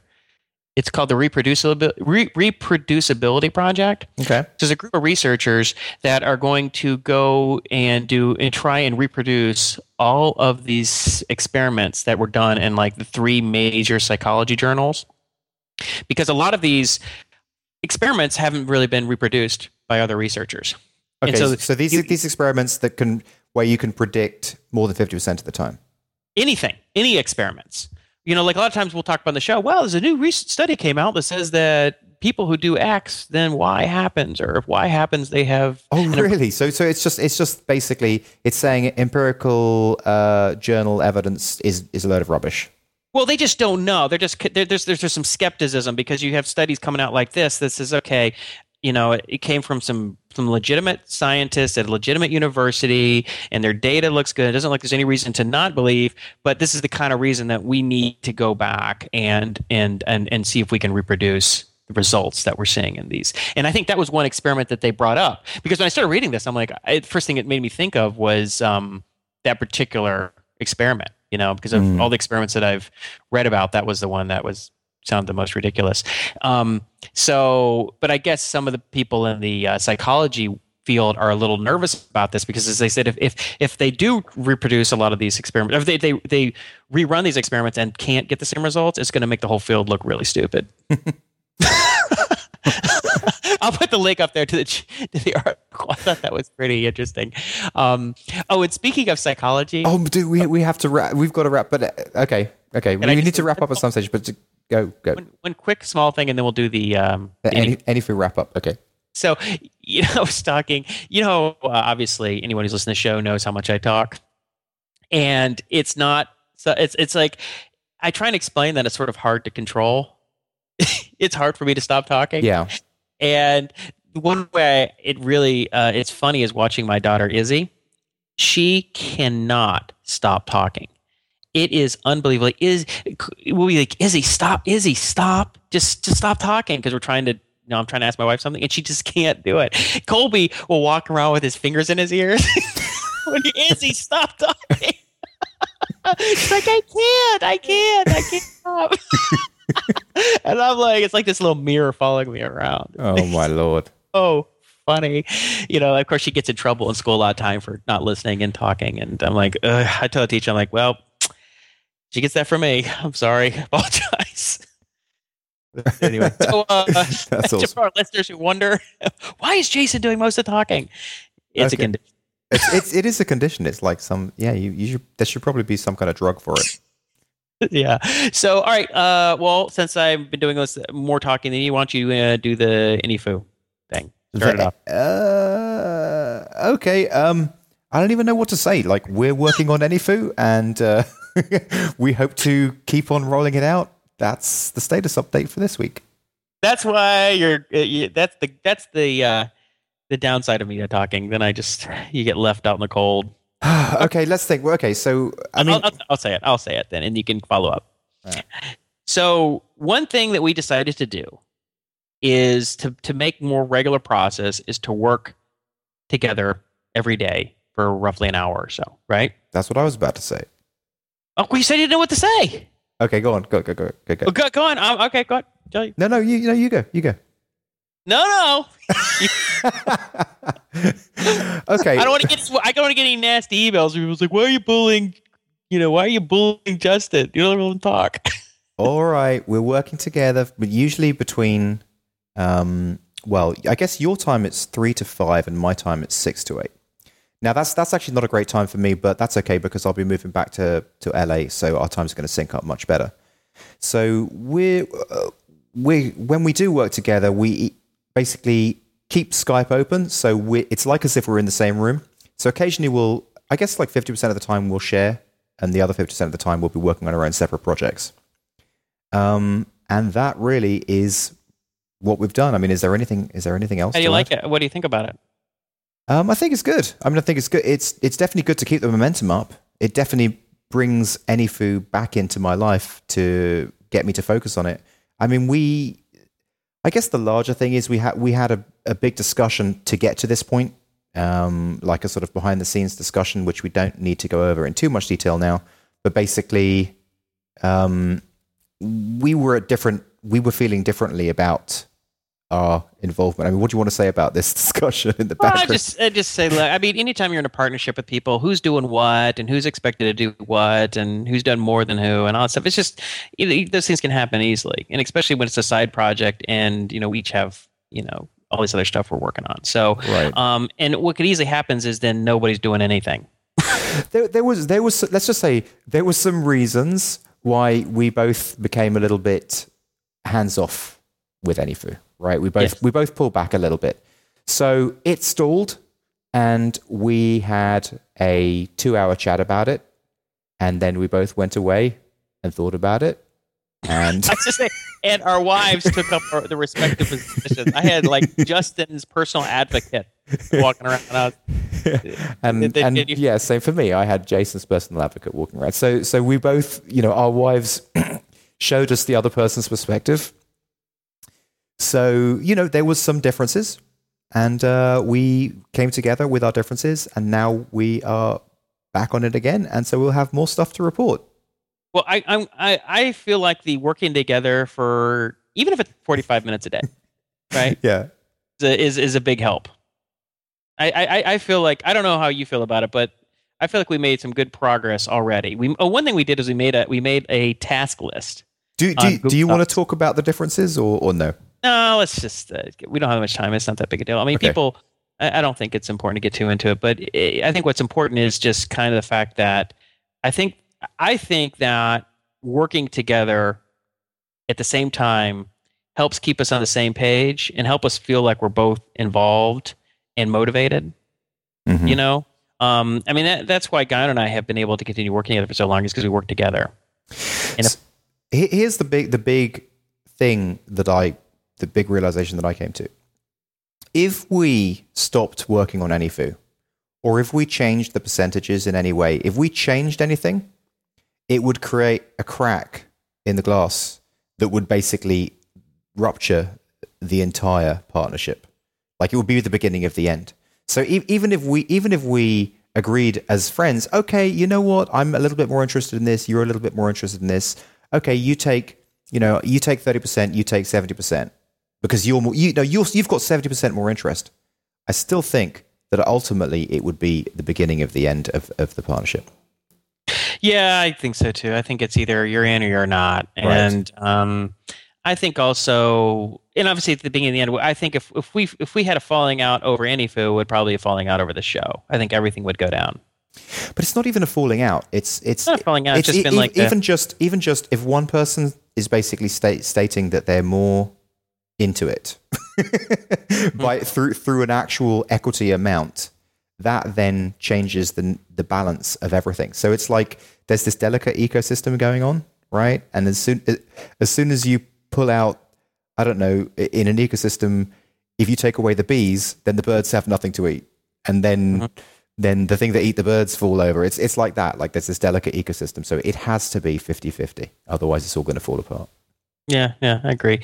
Well, anyway, I think regardless of if the kinds of what causes different perspectives or anything like that in a partnership, I think the working together on a daily basis is a positive thing. I think it helps, even if it seems kind of silly. Like, well, why do I have to work when this other person is working? Because it's more convenient for me to work at a different time. I think it keeps people on the same page. It keeps you both kind of involved. It keeps a real tight feedback loop. Mm-hmm. I don't know. I think it was real positive. It was actually Sandy's idea. Yeah, I think it's good. Very good. You had mentioned things about it at different times about us sharing screen and doing stuff, and I was more resistant to it at the time just because I was like, well, I don't know. It seemed unnecessary to me at the time. But Sandy she was the one encouraged. She's like, you guys should just work every day together for a certain period of time, and then of course that's what we started doing, and it's working. I think we're making good progress. So I think if we keep doing this for the next couple of weeks, we'll have very significant improvements in the product. Very significant progress. Awesome. And once that product's done, then once we've got our baseline done, then we can move on to the really hard work of marketing it and getting extra experts. So that's really where we're at. We just need to to smooth off a few corners, and then we can start our major expert push. Yeah. It was like just be able to do basic things. Some of the registration stuff, there's still some issues, and there's some stuff we needed to improve with the session journey, and there were some things like being able to cancel a session or reschedule it. I mean, just real basic stuff that the fact that it wasn't working caused a lot of work for us, because if someone needed to cancel a session or reschedule it, then we had all these emails back and forth, and everyone got all confused, and it was a nightmare. So we want to get some of that basic stuff in place, and then we'll do a big push. So yeah. So that's the status. Cool. So I think that's it, right? Yeah, that's awesome. Right. And also, a little part of our Mondays pairing time is going to be buying me $1,000 worth of Facebook shares. I don't know if I want to do that. Now I'm starting to think, because you're going to lose money, then you're going to blame me. I'm going to hear about it for the next shift of the show for like a year and a half. And I remember you told me to buy those Facebook shares. Nice, good idea. Thanks a lot. No, you'll have Georgie on you, and she can be mean. Okay, I'm not doing it then. You're not buying Facebook shares. I'm not taking that yet. I don't need the headache. All right, well, I'll buy one share. You can buy one, right? Can you? Yeah, you can buy one share. Okay, I'll buy one share. $40. Yeah, right. So I mean, right. So that's like bet what you can only afford to lose, and meaning afford to lose, meaning that you're not going to be in pain if you lose it. Okay. So I guess that's a show, done, right? Yeah, that's it. Yeah, that's a good one. Head out. So, all right, that's a wrap. We're out.